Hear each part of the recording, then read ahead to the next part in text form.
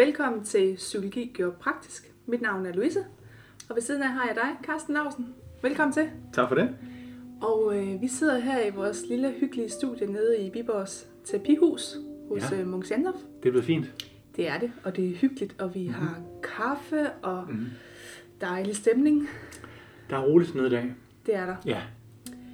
I dag der skal vi tale lidt om samfundet. Det lyder sådan lidt stort. Jamen, du har valgt emnet. Jamen, det har jeg, og det handler lidt om de maskuline og feminine energier og kræfter, der er på spil. Ja. Og det er både samfundsmæssigt, men det er også sådan i relationer. Okay. Ja. Ja. Og grunden til, at jeg tænkte, vi skulle tage det op i dag, det er det der nye koncept med, at nu skal vi til at rejse afsted på ferie. Vi skal på ophold for at finde stilheden. Og det vil vi sådan snakke lidt om. Det var da pudsigt, vi er nødt til at rejse væk for at kunne mærke, og egentlig tillade os selv at være stille med os selv. Ja. Ja, det er blevet særligt populært med de her retreats, hvor man rejser væk for at være alene. Ja, for faktisk at kunne være sig selv. Ja. Hvor det faktisk er tilladt, at man lige tager en pause fra hverdagen. Jeg kender en, der tager alene i sommerhus for første gang nogensinde en weekend med sig selv. Fedt. Og det gør hun, fordi hun trænger til at prøve at mærke noget ro indeni, og hvem hun er, når hun ikke er sin familie, når hun ikke er mor, jobtager, kone. Ja, så noget med, hvor man faktisk prøver at minimere det her støj, altså udad til, ikke? Jamen, måske lidt prøve at slippe sin persona, sin maske, sin rolle, den her, man genkendes som og holdes fast i, men som man jo ikke er. Vi er jo ikke vores persona, vores maske, vi er jo ikke den her rolle, vi er. Vi er jo ikke enten far eller mor, eller ansat i en virksomhed. Man kan sige, vi er jo mere end det, ikke? Ja, vi er meget mere. Ja. Og det er noget, vi ofte mærker, når vi netop er alene og mærker stilhed. Ja. Jeg vil sige, uden stilhed og ro og eftertænksomhed, så kommer man bare ikke helt indenfor i sig selv. Nej. Så er man i gang med noget nyt. Men hvad er det, der gør? Det er det, vi har snakket lidt om. Hvad er det, der gør, at vi begynder at søge den her stilhed mere og mere? Der er jo en tendens til det lige nu. Ja, der er sikkert mange kloge eksperter, der kommer mange forskellige årsager til, hvorfor det er sådan. Men jeg vil sige generelt, har vi i den vestlige verden virkelig snævret virkeligheden ind til det ydre, objektive, målbare. Det vi kan målveje til. Og hvad betyder det så i vores hverdag? Det betyder åndslivet, det indre liv, stilheden. Den her, bare sådan en butikslukket søndag. Ja. Jeg kan huske, hvor begejstret jeg var, da de fortalte, at butikkerne holdt åbent om søndagen. Nu var det åbent hele tiden, altid. Jamen, det er da også dejligt. Det er dejligt, men det var det, vi havde lyst til mig, så det vi havde brug for. Er det så godt for os? Er det godt med det her? Nej, fordi man kan sige, det er jo det der med, hvis der hele tiden er gang i samfundet. Ja, for det kræver i hvert fald, at du har en bevidsthed om at tage de rigtige valg.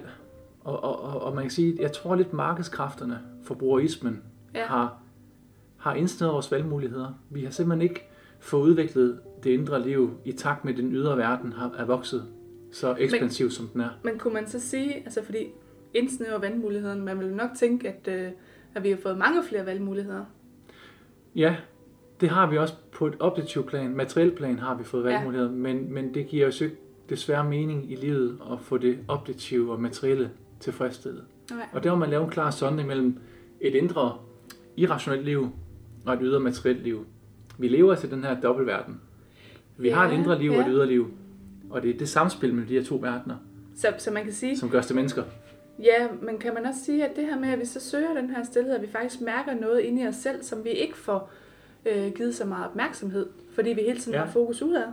Det tror jeg. Jeg tror, det indhenter os. Altså, vi kan godt løbe fra virkeligheden, men virkeligheden forsvinder ikke fra os. Den indhenter os. Og mennesket vil altid løbe fra virkeligheden, fordi vi snæver ind, vi er ignorante. Ja. Vi ser én ting og udelukker alt andet. Ja, og man kan sige også, altså fokus er jo udad, ikke? Og der er sådan en bølge af, at vi skal følge med nyhedsstrømmen, og vi skal følge med på Facebook og de andre sociale medier. Ja. Og man kan jo næsten ikke tage en pause, vel? Det er også det, vi siger i forhold til, at vi kan ikke tage en pause fra butikkerne. Nej, det er... Og ja, jeg tror, det vi kunne tale om i dag, eller kan komme til at tale om, det er, at man behøver måske ikke at skulle rejse væk for at gøre de her ting. Man behøver ikke at komme så langt ud i en yderlighed, at man skal svinge helt over i den anden side og for at mærke sig selv.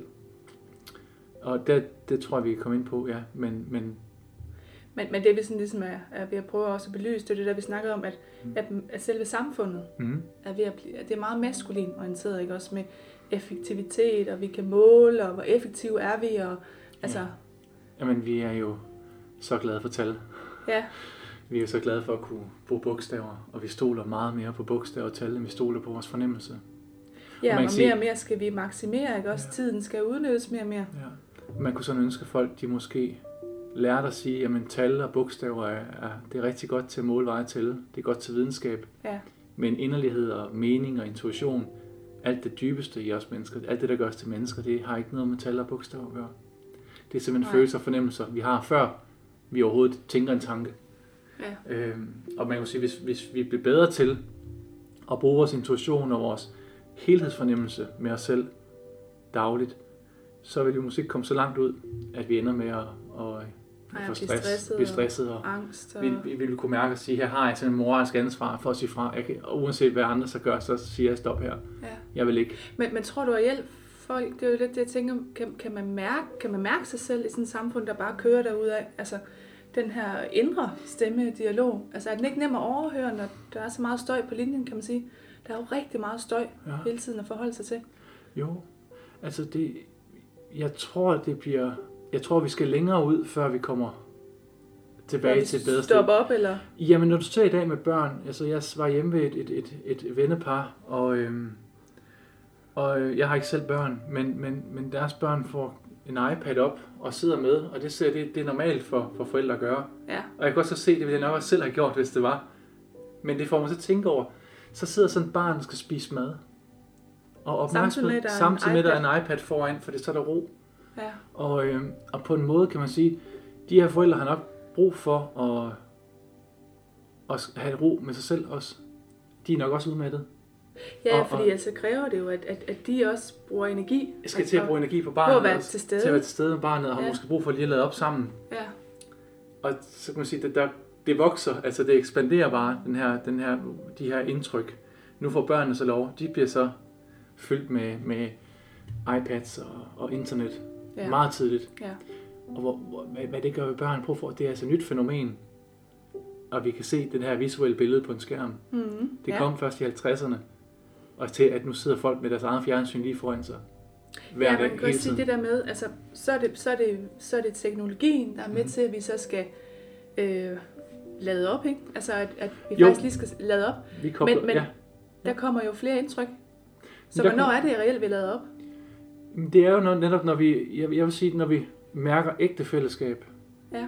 Et jeg-du-fællesskab.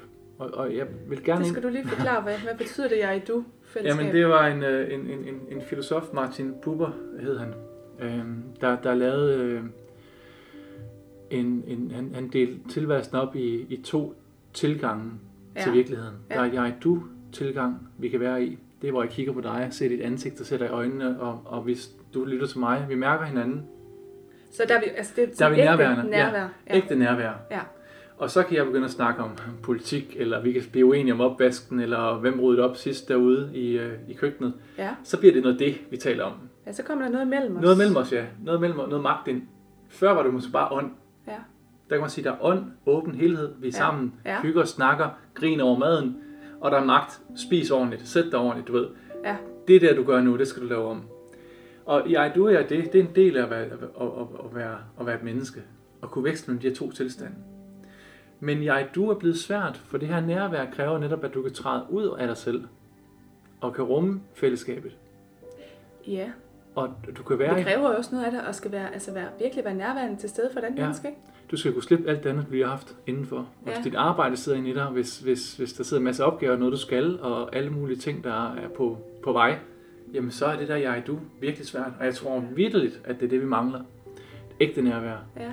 Det bliver indirekte nærvær. Og sidde og skrive med nogen på en skærm eller over telefonen, det er det.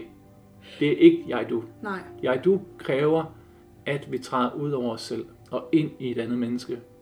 Men prøv at høre, man kan jo også godt mærke, når det er sådan, at der er et menneske, der virkelig er til stede og er nærværende overfor, hvor fantastisk det er at mærke. Frem for at personen sidder med en telefon eller et eller andet, ikke også? Altså, jo. Det kan næsten også blive helt overvældende, at der faktisk er nogen, der sidder og kigger på dig og siger, jeg er her for dig. Jeg stiller mig til rådighed. Jeg er interesseret i dig. Jeg vil sige, at mange oplever nok først, når de kommer ned til os, for eksempel går i terapi, og mærker et rum, hvor at terapeuten faktisk bare er jeg-du. Der er ingen dom. Der er ingen følelse af at være forkert. Der er ikke noget med, at vi har... Der er et tilstedevær. Der er et nærvær til tilstedeværelse, som man måske slet ikke får med sin mand, eller sin kone, eller sine børn. Man måske ikke har fået sine forældre heller. Det er jo noget andet, vi også har snakket lidt om. Det er det her med, der er jo voksen tendens til, at man søger professionel hjælp i forhold til samtaler, i forhold til, at man nu køber sig til, at der er nogen, der er til stedeværende, er nærværende over for en. Så vi er måske ikke så gode til at tale med hinanden mere, bruge vennerne. Der ser du igen.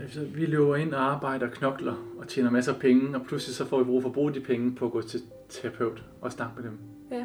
Og på en måde, fordi vi ikke kan tale med vores venner mere. Virkeligheden indhenter os jo igen, fordi behovet bliver bare, kommer bare til udtryk et andet sted. Ja. Når vi nu ikke har tiden til at gøre det med os selv derhjemme, jamen så må vi jo den tid at bruge på penge, på at lave penge. Ja. Og de penge skal så bruges på at finde os selv et andet sted. Og der kunne man godt forestille sig, at man i fremtiden måske bliver bedre. Ikke at jeg er glad for mit arbejde, det er, jeg elsker at være terapeut, og jeg elsker samtalen og snakkerne, men jeg tror, at det er jo slet ikke nok på et større skala. Nej, for vi har jo brug for, når vi er sammen med vores familie og vores venner og vores nære, at der er et tilstedevær. Ja. Der er jo ikke noget værre end at være sammen med nogen, og så føler man egentlig alene med sig selv i det selskab. Altså. Nej. Men man kommer til at træde ud over det, man er vant til at trykke ved, hvis man skal komme fri, tror jeg, af den her. Ja, så er det måske bare, altså det er et resultat af vores samfund, som er maskulin. Altså det er handling, og det er effektivitet, og vi har et mål derude. Ja. Og det er egentlig bare, du er nødt til at hoppe med på toget, ikke? Jo, og alt sammen i velfærdsstatens og vækstens navn. Altså, det er jo det, der vi helliger os i dag, og vi næsten dyrker som afgud. At det er det vigtigste. Og alle må underordne sig. At børnene må hurtigere i skole, børnene må gennemføre hurtigere, de må stoppe med deres sabbatår, de må ind og arbejde, for vi skal tjene flere og flere penge, og pengene forsvinder alle steder hen, og det bliver aldrig nok, for det handler slet ikke om penge, det handler så bare om den her kraft, vil jeg sige, den her drivkraft, der driver os fremad. Ja. Og den her maskuline energi til at komme fremad, som alle kan koble sig på. Alle mærker den her med at blive motiveret og begejstret, og vi skal fremad mod. Men når man så tænker over, frem mod hvad? En bedre verden, en bedre tid, en anden familie, altså et andet, hvor skal vi hen? Det er en leg med forestillinger, det her. Og det er det, der er så forførende og så farligt for os, at vi faktisk tror, at vi er på vej mod et bedre sted. Ja, for jeg tænker sådan lidt, hvad er det, der sker, når den her maskuline kraft, den bare får større og større plads, ikke? Den feminine modsat energi. Ja. Det med, at man kan være, altså man er rummelig, man er nærværende, man har empati, altså medfølelse for medmenneskerne, ikke? Jo. Den er der jo så ikke så meget plads til.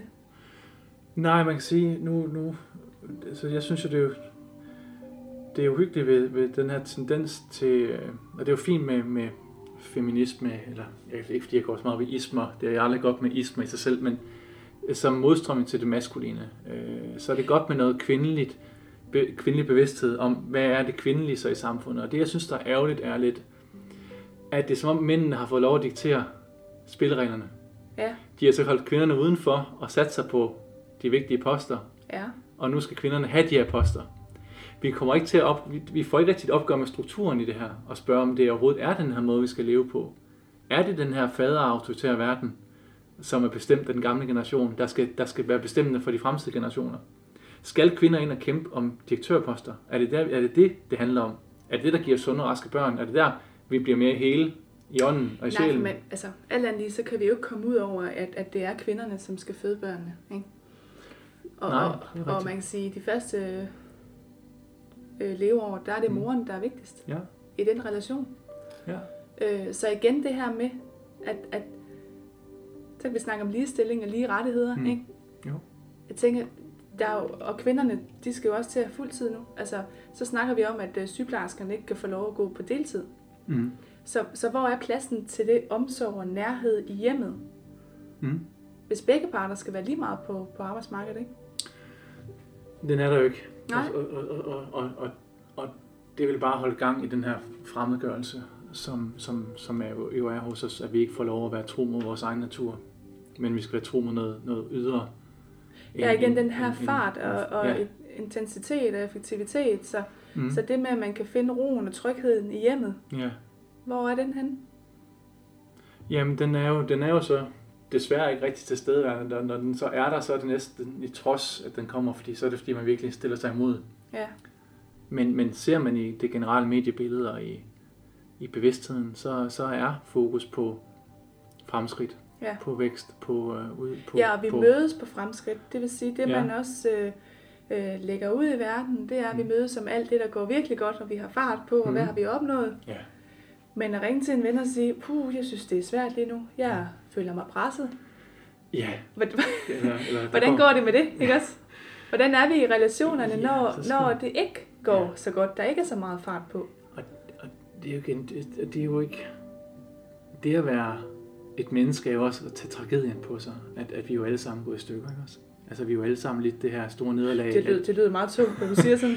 Vi er jo alle sammen lever jo altså med bevidstheden om vores egen begrænsning. Ja. Og at vi er... Men det vil vi jo helst ikke helt anerkende, at vi faktisk... Der er jo grænser for, hvad vi kan, ikke? Ja, netop grænser. Der er grænser, og det er jo det, der betyder, at vi skal tage nogle valg i det her liv, for hvad det rigtige liv er for os. Og der tror jeg, det er vigtigt for hvert menneske at stoppe op og spørge sig selv, hvorfor er jeg her? Hvad vil jeg med det her liv? Hvad vil jeg bruge det til? Ja, og jeg tænker, det kan jo godt være nogle store spørgsmål at stille sig selv, ikke? Jo, fordi man er ikke blevet bedt om at stille de her spørgsmål. Skolen beder dig ikke om det. Den beder dig bare om at gøre det, der er blevet sagt. Autoriteterne beder dig ikke om det. De har allerede stillet verden op for dig. Hvis ikke du går ud og tager nogle spørgsmål på dig og besvarer dem selv, jamen så får du nok aldrig svar på dem, og du vil nok bare kalde det skæbnen, at livet måske ikke bare lige bliver, som det skulle blive, men ofte så er det, fordi man ikke har fået taget stilling og har våget det her skridt og gøre lidt modstand på den her indsnævring, vi alle sammen er udsat for. Og det vil sige, at vi alle sammen er udsat for, som er født i den moderne verden. Samfundet kører det ud af. Altså. Det kører det ud af, buller sted, og vi kalder følgesygdommene, altså det vil sige, de steder, hvor vi reagerer sundt, hedder jo stress, depression, angst, og det er jo sådan set bare sundhedstegn på, at der er noget menneskeligt, der ikke kan følge med. Ja, og jeg synes, det er rigtig vigtigt, at du lige får sagt det der med, at det er jo sundhedstegn på, det er jo kroppen, der siger fra, ikke også? Ja, det er menneskets fejlanvendelse. Ja. Det er diagnoser, vi giver menneskets fejlanvendelse. Der er intet i vejen med mennesket. Det er mennesket, der bliver fejlanvendt. Mennesket er sundt og rask i sig selv. Ja, men hvis ikke kroppen sagde fra på den måde, hvad så? Så vil man jo sidst ende bare være... Så kollaps, falde om, så vil vi ikke være rigtig være mennesker. Det er heldigvis, fordi vi reagerer med noget dybere. Ja, og det er jo det, vi før har snakket om, det der med, når først kroppen reagerer, ikke? Så er det altså galt. Altså, fordi det starter jo et helt andet sted. Og vi har jo tendens til at tro i dag, at det starter i kroppen. Ja. Den der omvendte tankegang er det, ikke? Ja, vi tror, kroppen er... Kroppen er noget for sig selv, ikke? Altså. Ja, og det er nok der, man først for mange vågner op til den virkelige verden. Ja. Og fra den søvn, de fleste nok lever i, og tror det her, at måden verden er på lige nu uden for dit vindue, det er sådan, det skal være. Ikke nødvendigvis. Der kan gøres ting ved det her. Der skal måske gøres ting. Vi har måske alle sammen ansvar for at gøre noget. Ja, så i det omfang, vi mærker det. Den kultur med syg og rask, altså sund og rask, ikke? Det der med, vi har noget håndgribeligt, vi kan hive fast i, hvis man har fået angst eller stress. Så er det faktisk legalt at tage en pause. Ikke? Jo, altså det er sundhedstegn. Vi ser det som sygelighedstegn. Ja, det er præcis. Det er det ikke. Det er et helvede at opleve. Nu har jeg selv oplevet angst og depression. Ja, jeg har selv været lidt igennem en stresset periode. Ja. Og det er jo skrækkeligt. Men det er hver fødsel må også være skrækkelig for et lille barn at komme ud fra den her trygge verden, hvor alting er ubevidst, til at blive bevidst om, at tingene faktisk er noget helt andet. Ja, fordi man kan jo sige, at det er jo med til, at vi faktisk vågner op i den søvn, der er lige nu. Vågner op til os selv og begynder at stille os selv de her spørgsmål. Ja. Det, jeg har gang i, er det godt for mig? Jo. Er det rigtige? Ja. Men det er jo skidt, at vi skal helt derud, ikke? Fordi det er da ærgerligt. Vi kunne faktisk nå at stoppe lidt før, hvis vi kunne mærke os selv noget bedre. Men igen, vi må også tage tiden på os og sige, det er sådan her verden er lige nu. Og sige, det er... Ja, det går bare rigtig stærkt. Ja. Og så mødes der omkring det, vi har. Også være realistiske. Det tænker jeg også, vi kan ikke gå ud og lave verden om. Det kan man altså ikke. Man kan begynde at blive bevidst om, hvordan man kan lave sin egen verden om, og blive indrette den i forhold til ens præferencer, hvad man ønsker, hvad man har lyst til. Ja. Og så tage de valg på sig.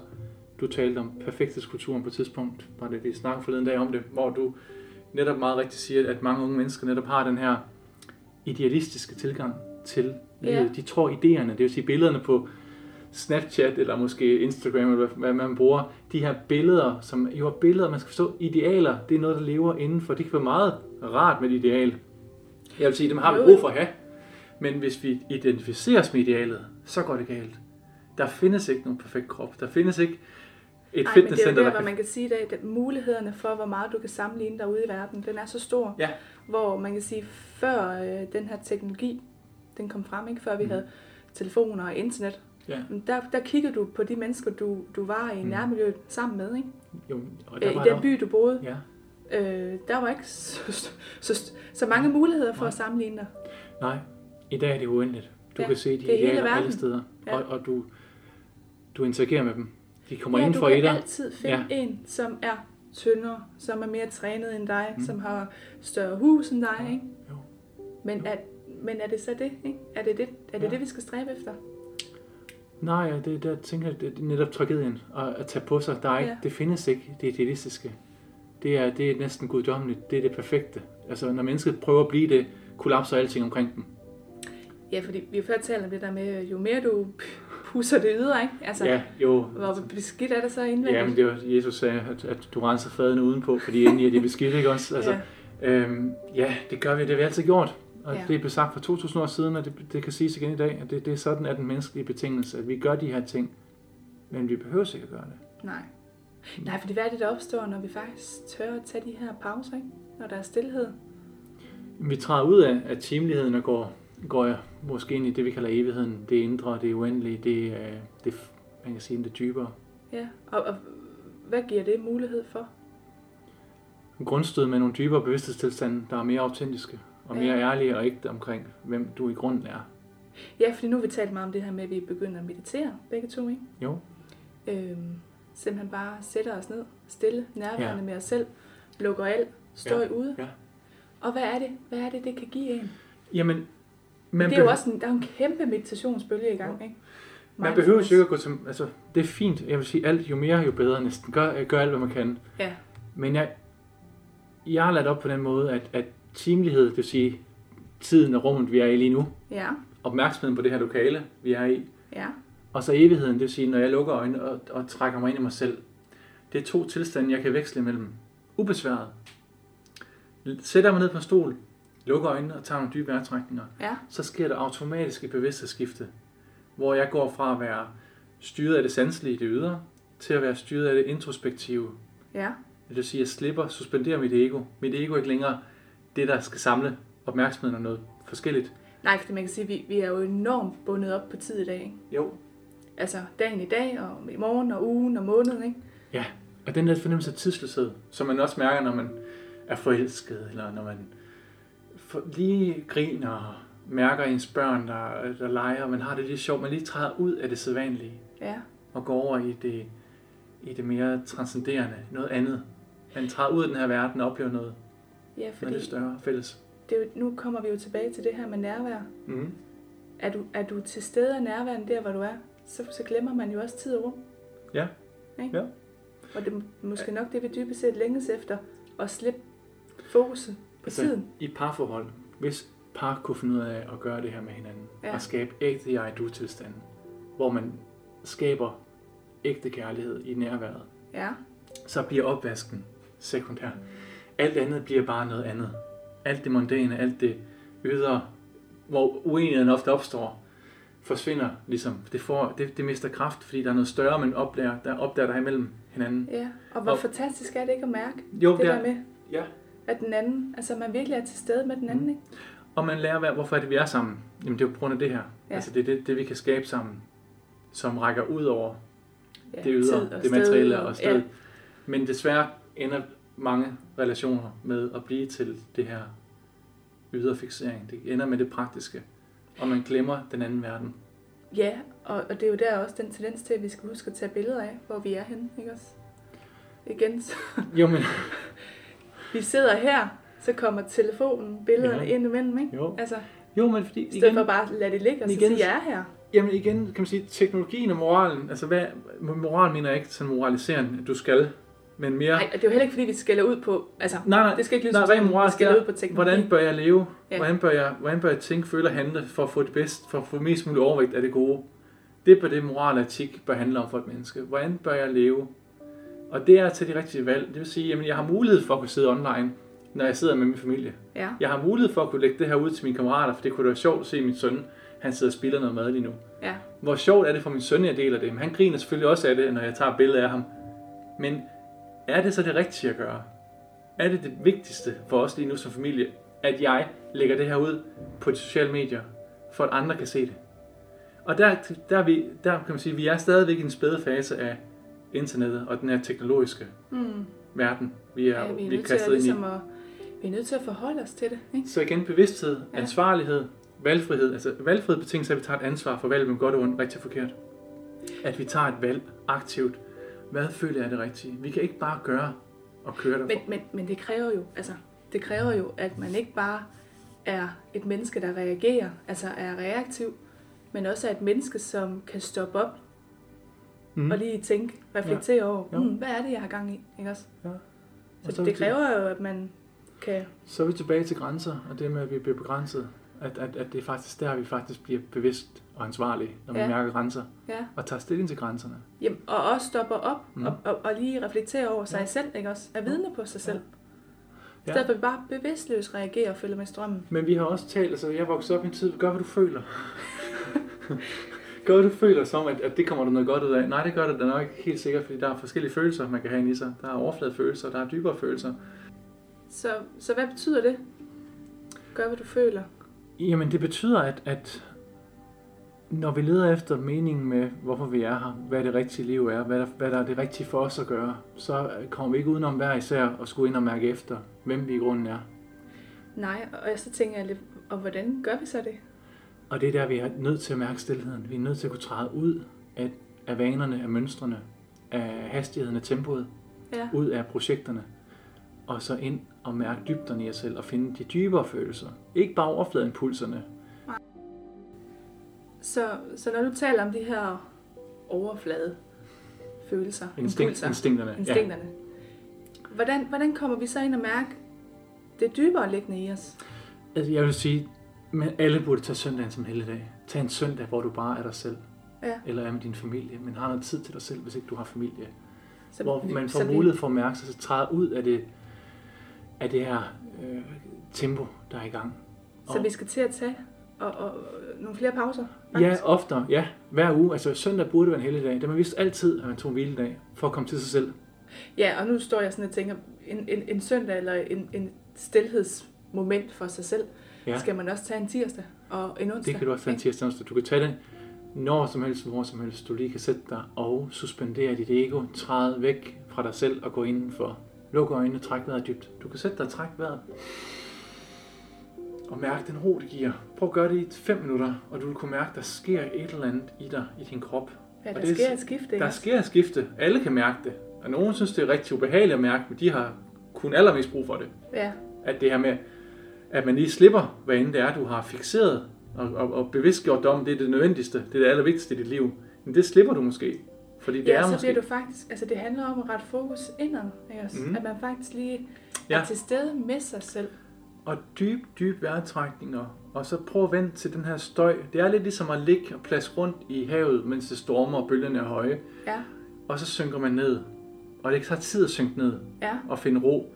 Men det er noget, man skal træne lidt. Det er noget, man træner lidt, men det er ikke så svært. Det er altså ikke, fordi man skal downloade alverden podcast med kurser og med træning. Vi har sådan en idé om, meditationsapps. Ja, vi har en idé om, at vi skal til kurser, vi skal gå til det her, at for det er noget. Vi kan ikke forstå det, at det er der lige indenfor. Hvis vi sætter os ned på en stol og slapper af, så er det der. Ja. Vi tror, vi skal ned i kirken for at finde noget større. Ja. At vi skal ned og snakke med en præst for at finde Gud eller noget større end jer selv. Det er ikke nødvendigt. Nej. Det er der altid. Vi har det med os hele tiden. Det er 2 bevidsthedstilstande, vi kan veksle mellem. Ja. Så man behøver faktisk ikke at tage et sted hen for at finde stilheden, vel? Altså, vi skulle jo gerne kunne træne det der med at lukke af, og så være til stede. Jeg håber, det er det, folk i hvert fald får ud af det, at det er noget, der skal være meget mere nærværende hver dag i et menneske.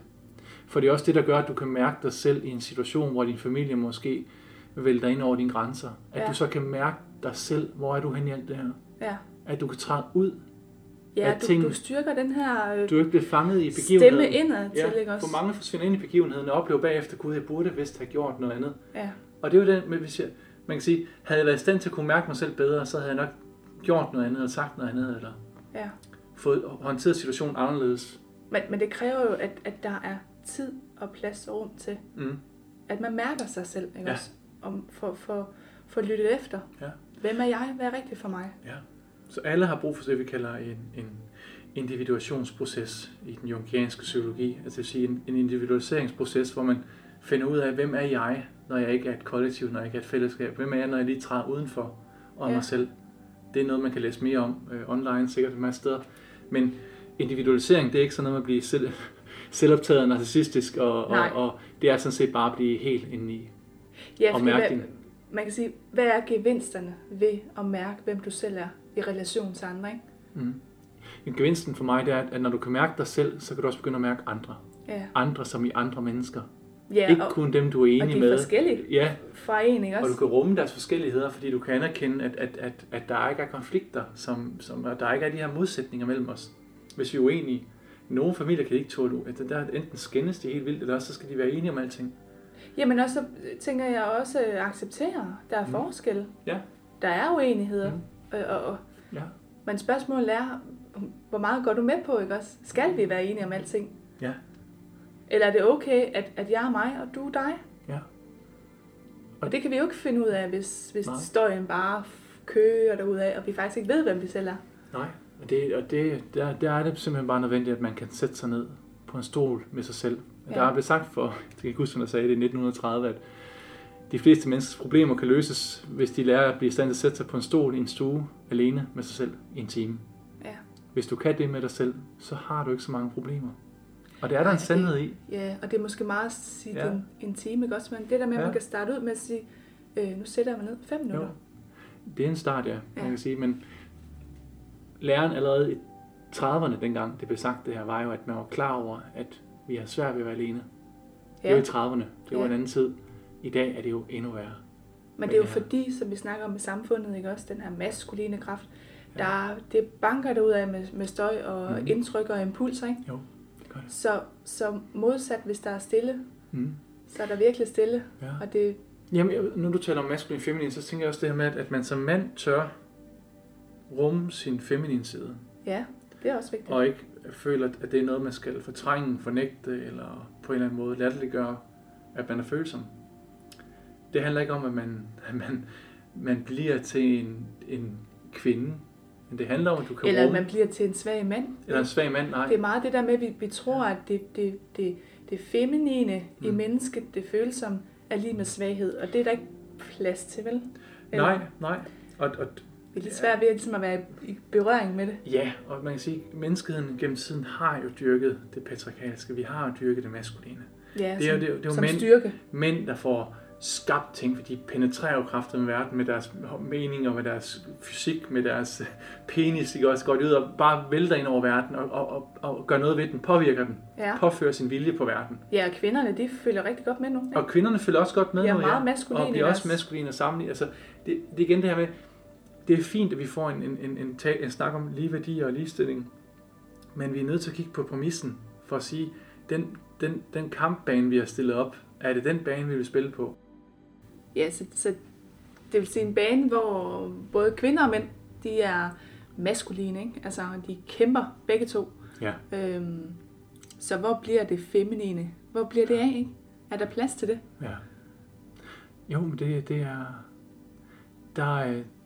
Der har vi en lang rejse tilbage, tror jeg. Ja. Vi lever i den her superhelte-tid, hvor alting skal være super, alting skal være perfekt, alting skal være en yderlighed. Ja. Jeg har virkelig tænkt over meget det her med at hvis du ser, hvor mange superheltefilm der laves, hvor meget vi mennesker dyrker de her idealiseringer af. det her overdrevne supermenneske, og være i stand til at være super. Ja, fordi, apropos supermenneske, ikke? Hvornår er det virkelig, at man som menneske har overskud? Ja. Altså, styrken ligger i hvad? Ja. Altså. Jeg vil sige, at et supermenneske for mig er et menneske, der rummer sin indre tragedie, sit nederlag og sin sårbarhed. Og ved, at det perfekte findes ikke. Idealiseringer er idéer.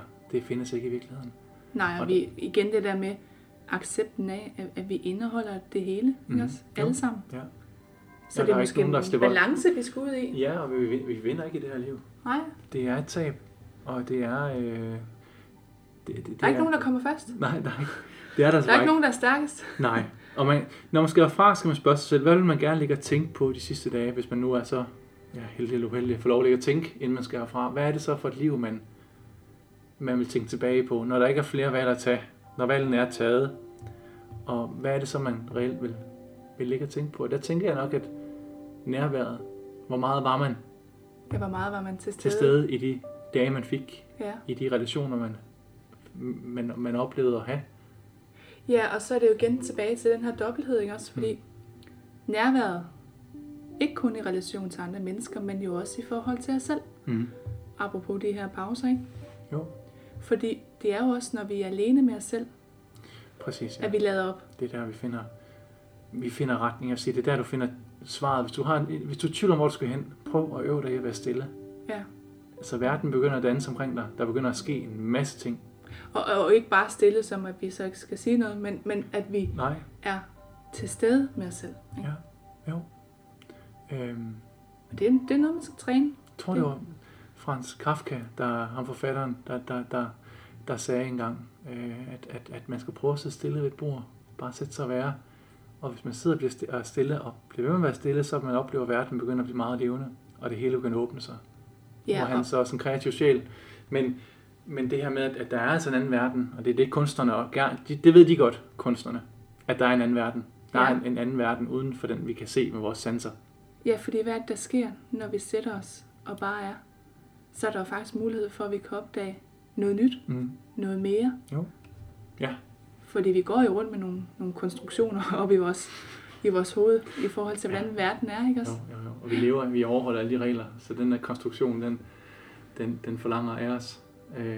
Så vi lever i en lang indsnævring, og verden forkalker for de fleste mennesker også af den grund, at vi netop tror på, at den verden, vi har bygget op, rent moralsk, rent etisk, det er den rigtige verden. Det er sådan, verden er. Vi vil også gerne andre til at forstå, at den her verden er den rigtige.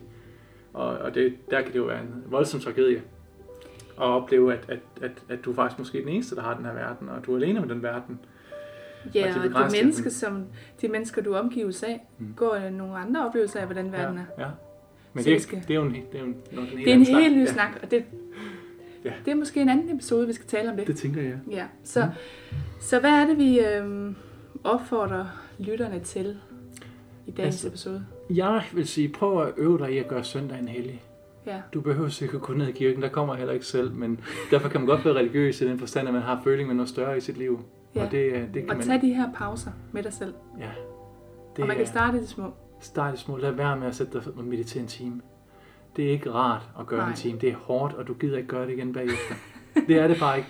Det er noget, man øver sig i at lære at tage de her øjeblikke, hvor man minder sig selv om, at det skal de have gjort en gang imellem. Ja. 5-10 minutter. Ja. Så vi opfordrer lytterne derude til at noget tilstedevær, noget nærvær med sig selv. Ja. Og vel også øve det i relation til andre, ikke? Så når vi retter fokus ud af i verden, hvad kunne vi så også gøre? Vi kan prøve at tænke over, hvor meget vi siger jeg. Ja. Hvor meget vi siger jeg, når vi snakker med andre. Hvor meget vi snakker om os selv. Og hvor lidt vi faktisk er interesseret i at høre, hvordan andre oplever verden. Og hvor interessant det måske er at høre, hvordan andre oplever os. Ja, det er jo faktisk, altså... Nu begynder det at blive lidt farligt, ikke også? Det kan også blive en anden snak, der er, men det er jo virkelig spændende at tænke på. Det her med, at den oplevelse, du har dig selv, du er den eneste, der har den oplevelse. Alle andre vil opleve dig anderledes. Ja, så skal vi til at begynde at stille os nysgerrige undrende i forhold til hinanden. Og jo bedre du bliver til at møde andre mennesker og interesseret i dem, jo mere vil de opleve dig på en anden måde, på en mere levende måde, på en mere givende måde. Ja, mere nærværende. Og mere nærværende, ja. Og det er jo dybest set det, vi alle sammen længes efter, ikke? Jeg tror på, at det, der giver os overvægt af det gode, det er det nærvær, vi får skabt med os selv og med andre. Og det handler om at komme ud over vores ego. Lad være med at retfærdiggøre dig selv. Lad være med at snakke om, hvad du har gjort. Lad være med at snakke om dine bedrifter. Så hvad kunne man gøre, når man ringer ud til en, eller henvender sig til nogen? Hvad kunne man... Men tænk over, før du ringer, hvad er det, jeg gerne vil? Vil jeg lige snakke om mine egne problemer, eller hvad der lige sker i mit eget liv? Eller er jeg faktisk interesseret i at skabe noget... en samtale med det her andet menneske, hvor jeg åbner lidt op for at høre, hvad der foregår over hos den anden. Ja, så noget man kunne også kunne starte med at spørge om, det er, hvordan har du det? I stedet for, hvad har du lavet i dag? Ja. Altså. Ja, mere interesse. Det er aldrig dårligt. Mere nærvær, ja. Så vi hylder dagens episode. Det handler om at hylde nærværet. Ja, hylde nærværet, ja. Ja, fandme så. Godt. Jamen, tak for i dag. Jamen, tak for det.